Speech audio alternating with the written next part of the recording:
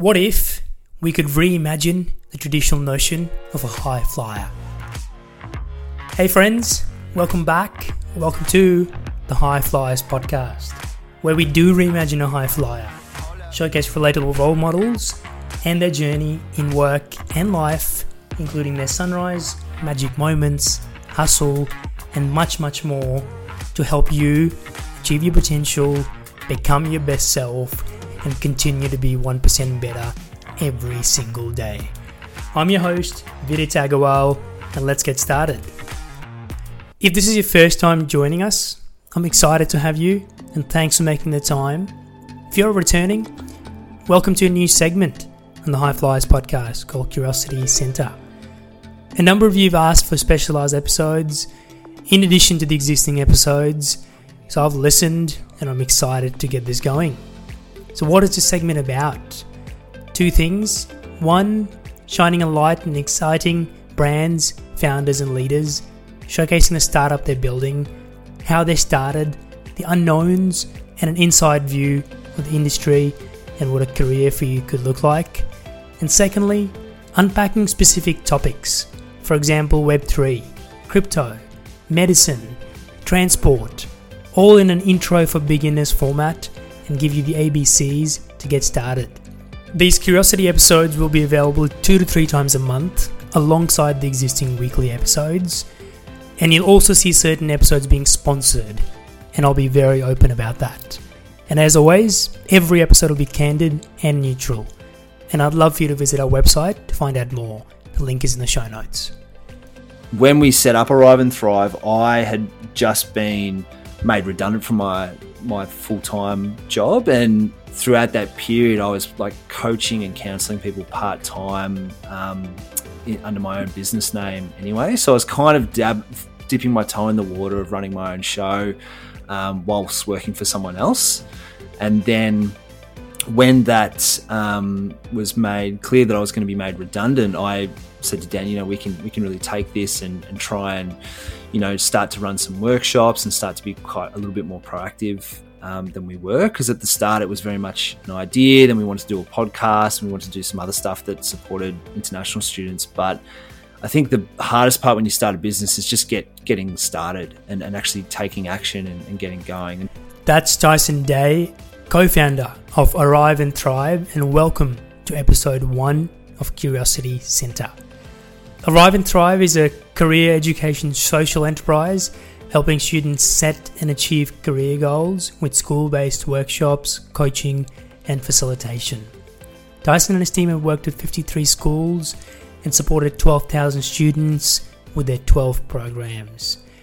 Today you'll learn about how the business started, how they found schools as their key market, the economics of building an education-first business, who are the other players that inspire Tyson, and how COVID has changed the landscape of learning providers like Arrive and Thrive. Please enjoy exploring your curiosity as I did mine through this conversation.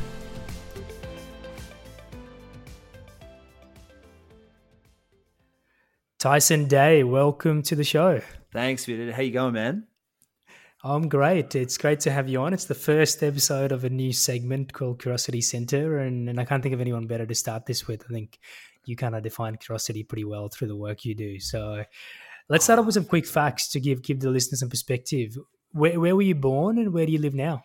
So I was born in Melbourne, Victoria, Australia, East Melbourne to be precise. And now I still live in Australia and Victoria, but I live on the Mornington Peninsula, so down on the coast. Great part of the world for listeners who might be from overseas.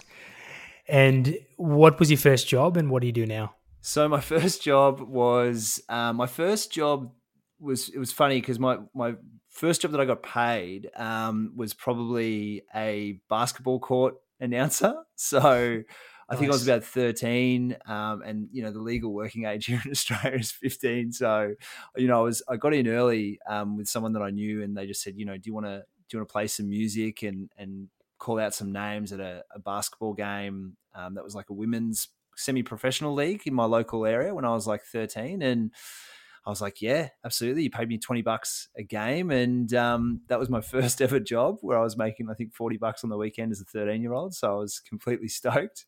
And now I'm a founder of, or co-founder of Arrive and Thrive. And I'm a facilitator, so like an educational facilitator and career coach.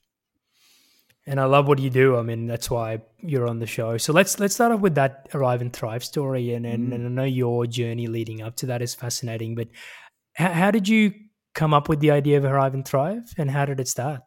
Yeah, so it was a brainchild with one of my best mates, Dan Lenardi. We actually studied together, and he's also a careers counsellor. And Arrive and Thrive was originally meant to support international students who are arriving into Melbourne and helping them thrive, hence the name Arrive and Thrive.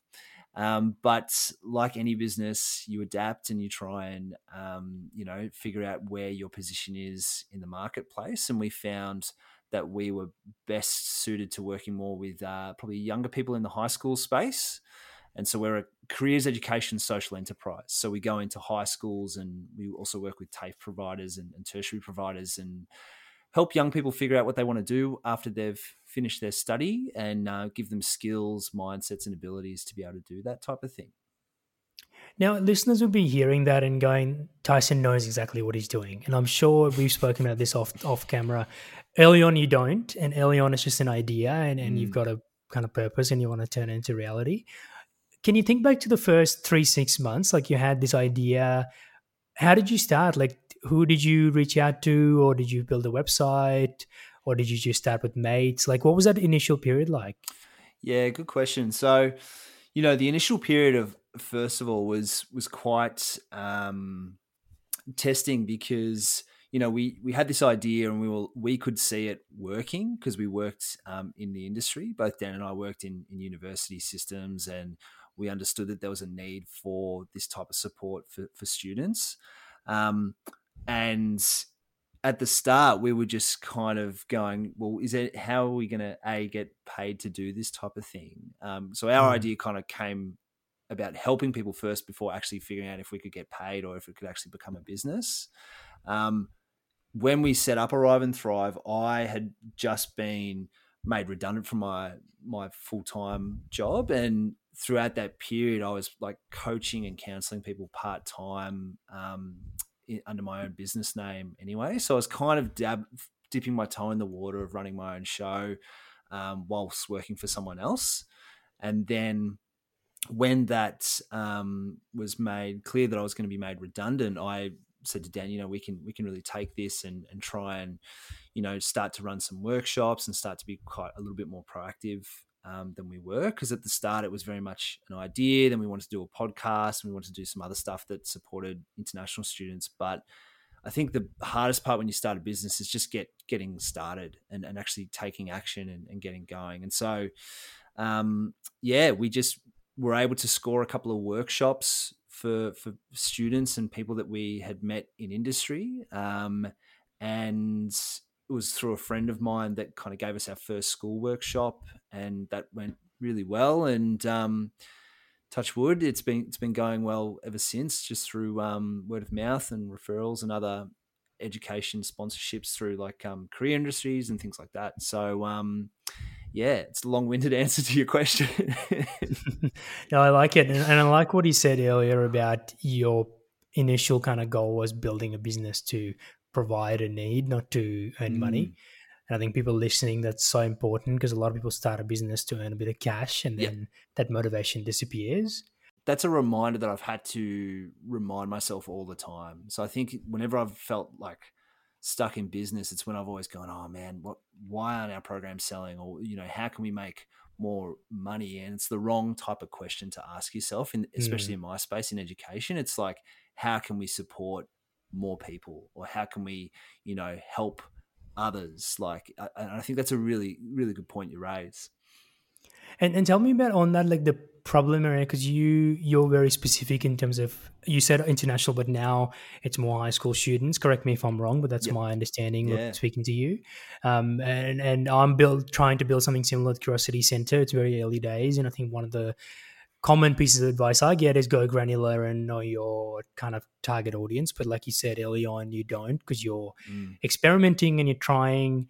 Tell me about that journey, like starting off with international students as your focus and now being high school students. Yeah, like I think when because I'm a qualified coach and counselor, and through my training as a coach and counselor, people were always saying to me, you need to find your client niche. Like, what's your client niche? What are people who are the people who are going to pay you to coach them and to counsel them? And so that question was always kind of floating through my mind.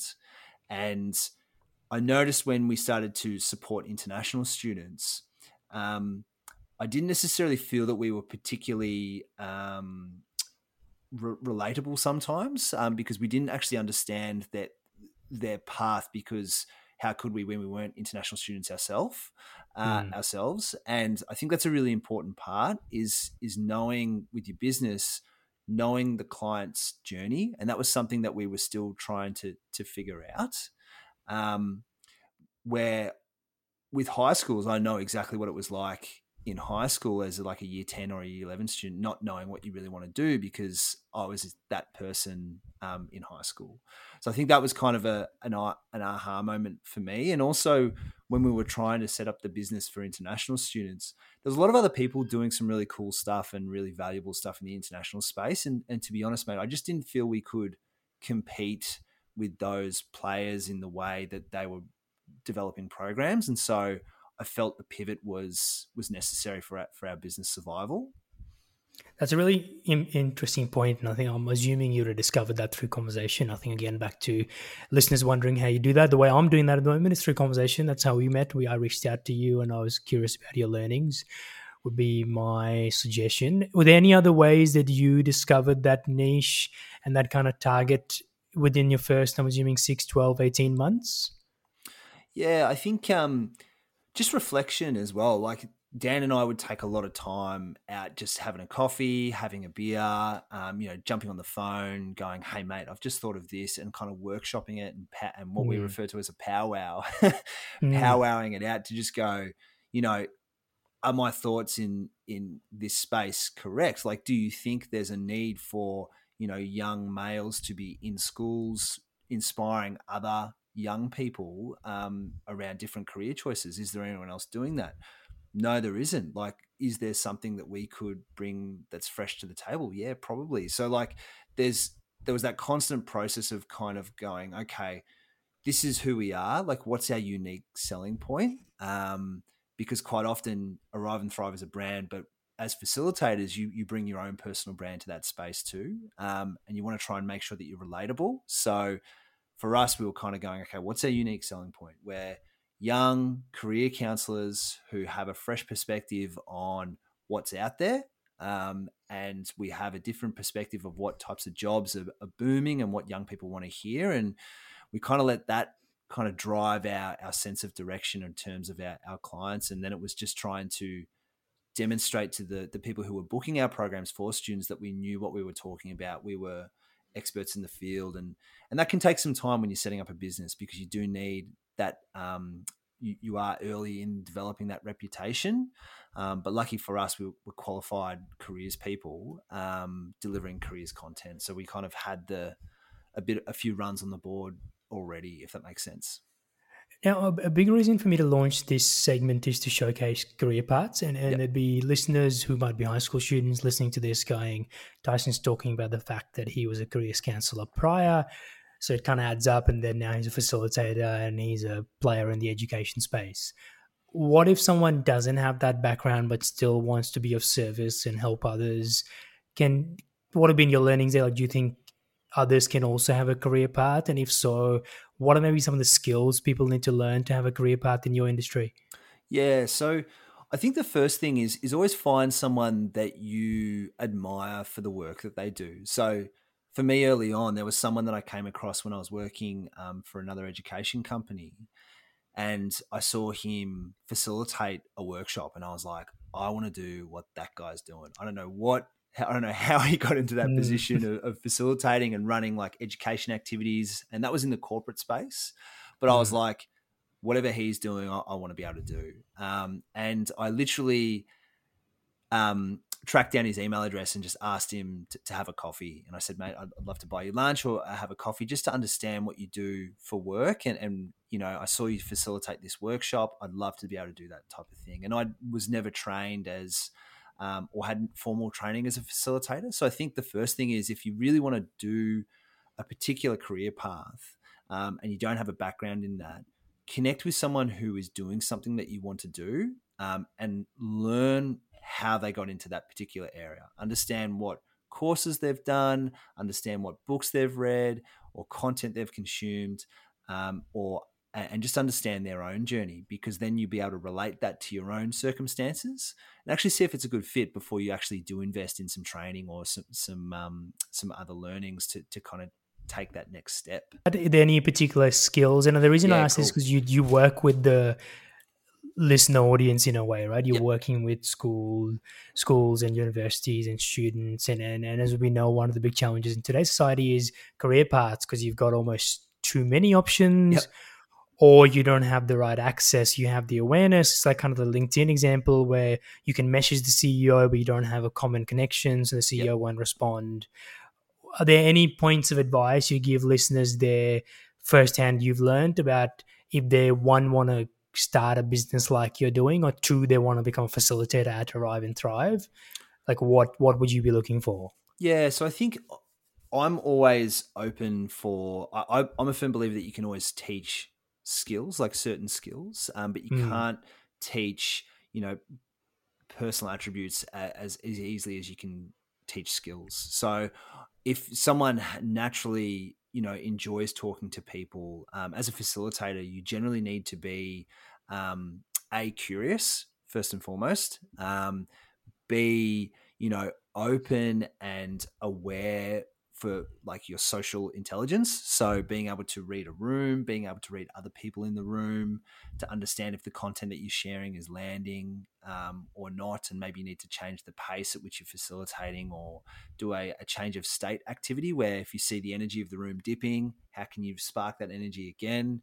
So I think there's certain skill sets as a facilitator and a careers coach that are really beneficial. So being able to actively listen to someone, clearly understand what their question is, how it impacts them and perhaps others in the room, being socially aware, so a level of social intelligence, being able to communicate clearly, so your audience will change. For me, one week I might be talking to a bunch of year nine all girls at an all girls school, and then the next week I might Mm. be talking to some international students where their English skills are still developing. So being able to change your facilitation to be able to relate to year nine girls, and then the next week relate to international students from diverse countries is a bit of a skill set that you develop when you start to practice and embrace your own facilitation style. So that would probably be the main key skills that I would look for if you're wanting to get into facilitating and education. It reminds me of the difference between a mentor and a coach. I can't Yeah, remember talking to someone a while back, and I was like, I can't be a coach because I don't have the lived experience, and this person is a coach kind of for a yeah, living. And she said, for a coach, kind of the points you've said, she said you don't have to have lived experience. You kind of mirror to the other person, or you're mm, facilitating. Was a mentor has to often have lived experience yeah, and give specific examples for a situation. yeah. And I think that 100% agree, probably man. is. Hmm. Mm. Absolutely, and I think that's the can be the biggest challenge for people wanting to get into um, my industry in terms of like careers and education or coaching, is that notion that I don't have much lived experience, or I don't have a success story to share. And I'm I'm always telling people who want to get into coaching or to get into counseling or facilitation is just become a really skilled communicator and listener, and being able to read perhaps the words someone isn't saying, or perhaps the questions that the room isn't asking, because then you can pull those out to really deliver like a powerful message or a powerful experience for your audience or client. And I'd probably add to that that if you're young and or even if you're later in your career, those skill sets are transferable. You can take them 100%. to a corporate environment or entrepreneurial venture or if you want to move countries, they are cross-functional experiences Mm, that, irrespective of language, virtual world, physical world, 2030, 2040, COVID, they're all yeah, relevant, right? So I think that's something totally, people man. often forget.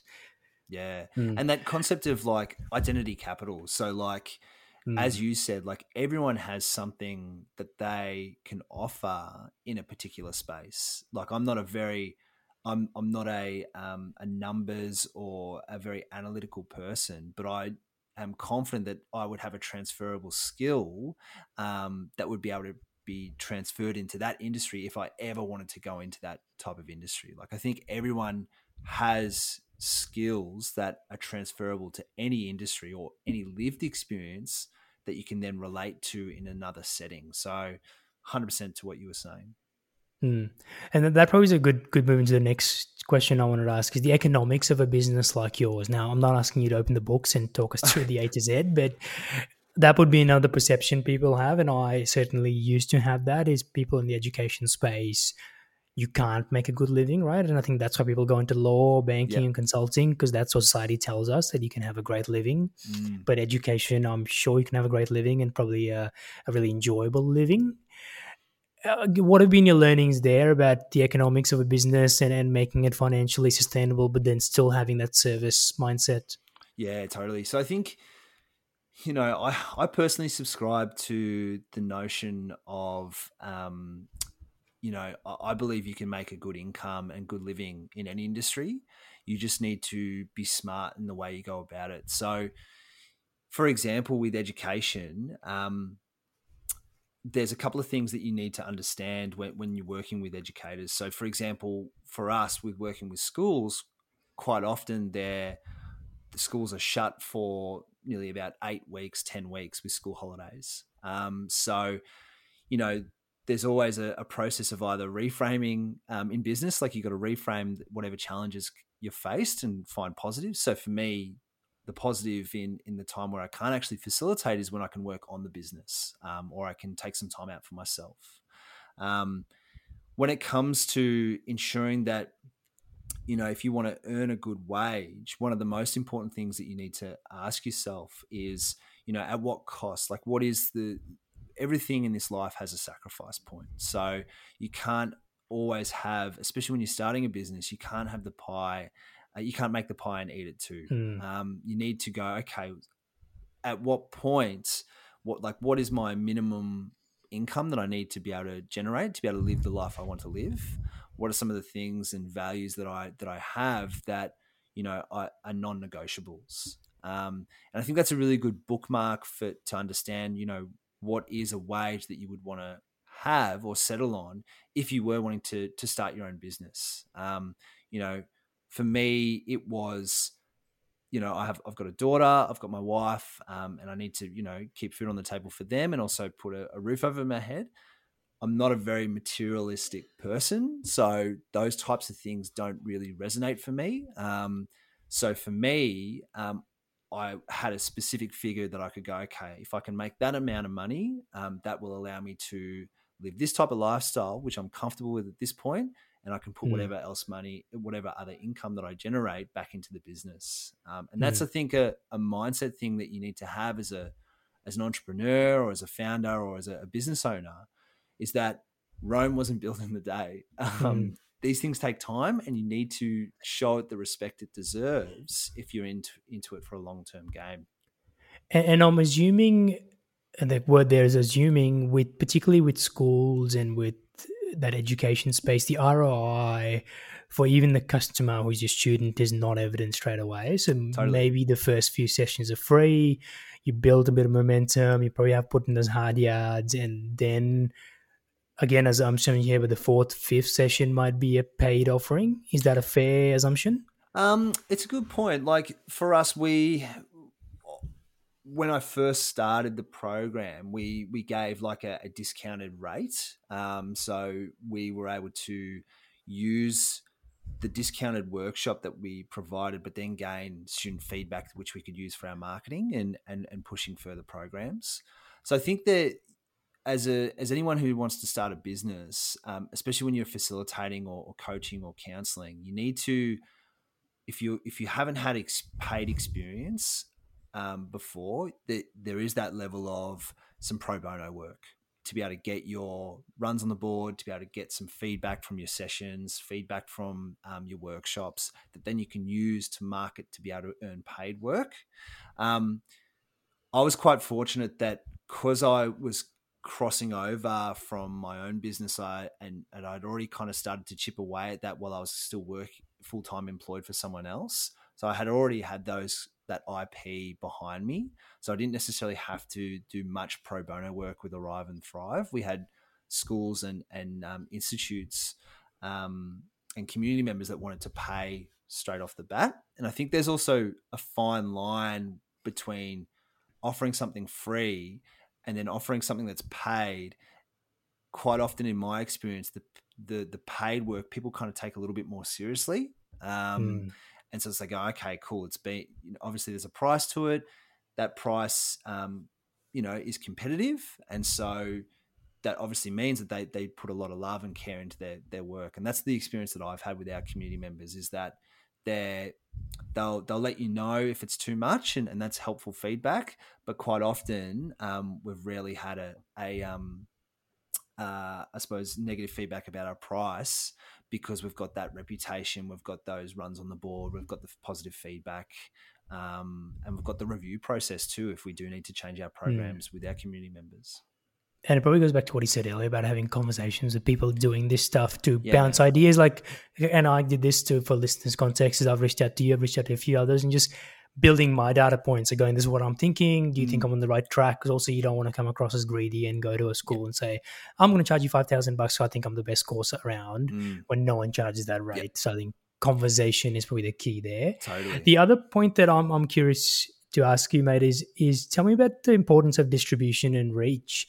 Like if you use the business metaphor, like particularly in retail, say if you have an awesome drink product, you want to get it into Coles and Woolworths and Metcash and 7-Eleven, right? Now we know schools, there's 1.5 million schools. Every suburb has its own school. Do you have, or over the years, have you built a model about who you reach out to and then find a partnership? Because you could use a spray and pray approach, right? We reach out to everyone, and whoever sticks. Yep. But then the match might not be beneficial to both.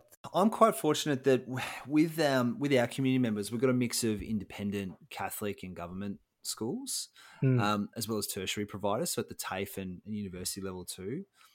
The thing that I would probably say about that is that when you're developing, in our case in education, when you're developing a product or a program, there's many layers within our context. So it's either, okay, are you developing a year 9, a year 10, a year 11 or year 12 program? Is the information you're going to be sharing for one school, is it going to be relatable to the next school? And one thing that you need to make sure of is that targeting, say, because I've seen a lot of people do this in the past. They go, okay, I want to work with independent schools because that's where the money is. That's the perception is that there's money in independent schools. And again, if you're jumping into education to make money, it's the wrong approach.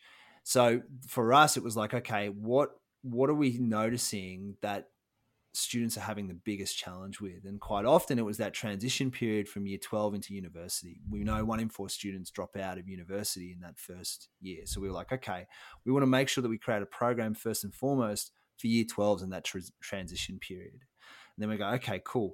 Let's try and focus on working with, because we've always been the mindset of, we don't want to just target one particular student audience. We want to work with as many Victorians and Australians as we can in that education space, because we believe it's like a national problem of that transition process. So when I reflect back on our journey, it was, okay, let's develop one really good year 12 program.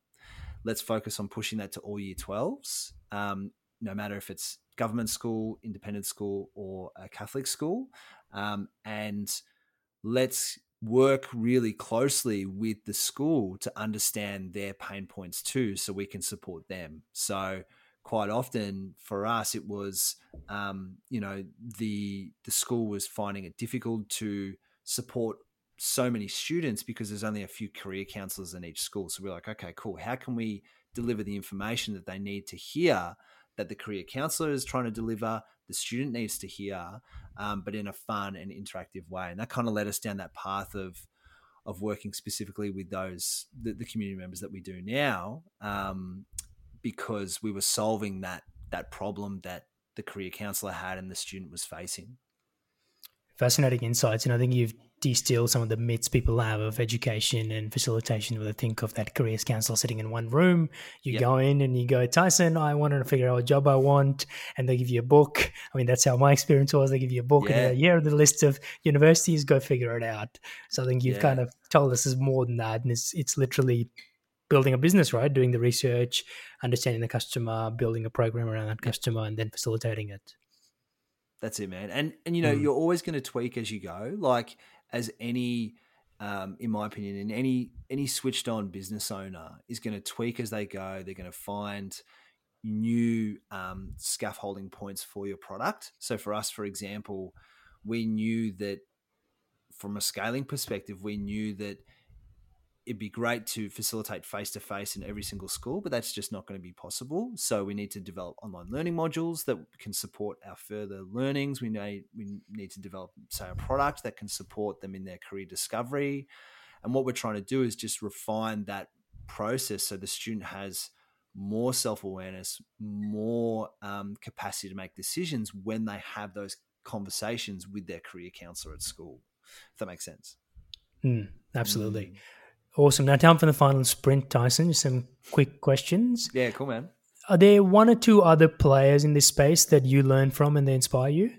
Yeah, definitely. Like, I personally am a massive fan of Josh Farr. I think what he does in the tertiary space and with university leaders is inspiring. And he's someone that I use as a bookmark for success in my own business.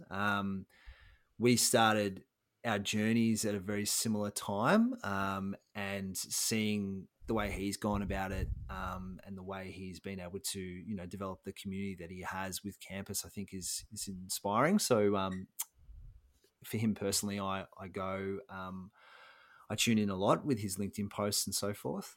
The other person I'm a bit of a fanboy of, but he doesn't know that I'm a fanboy, and he doesn't actually know me, is Hugh Van Cuylenberg from the Resilience Project. Yep.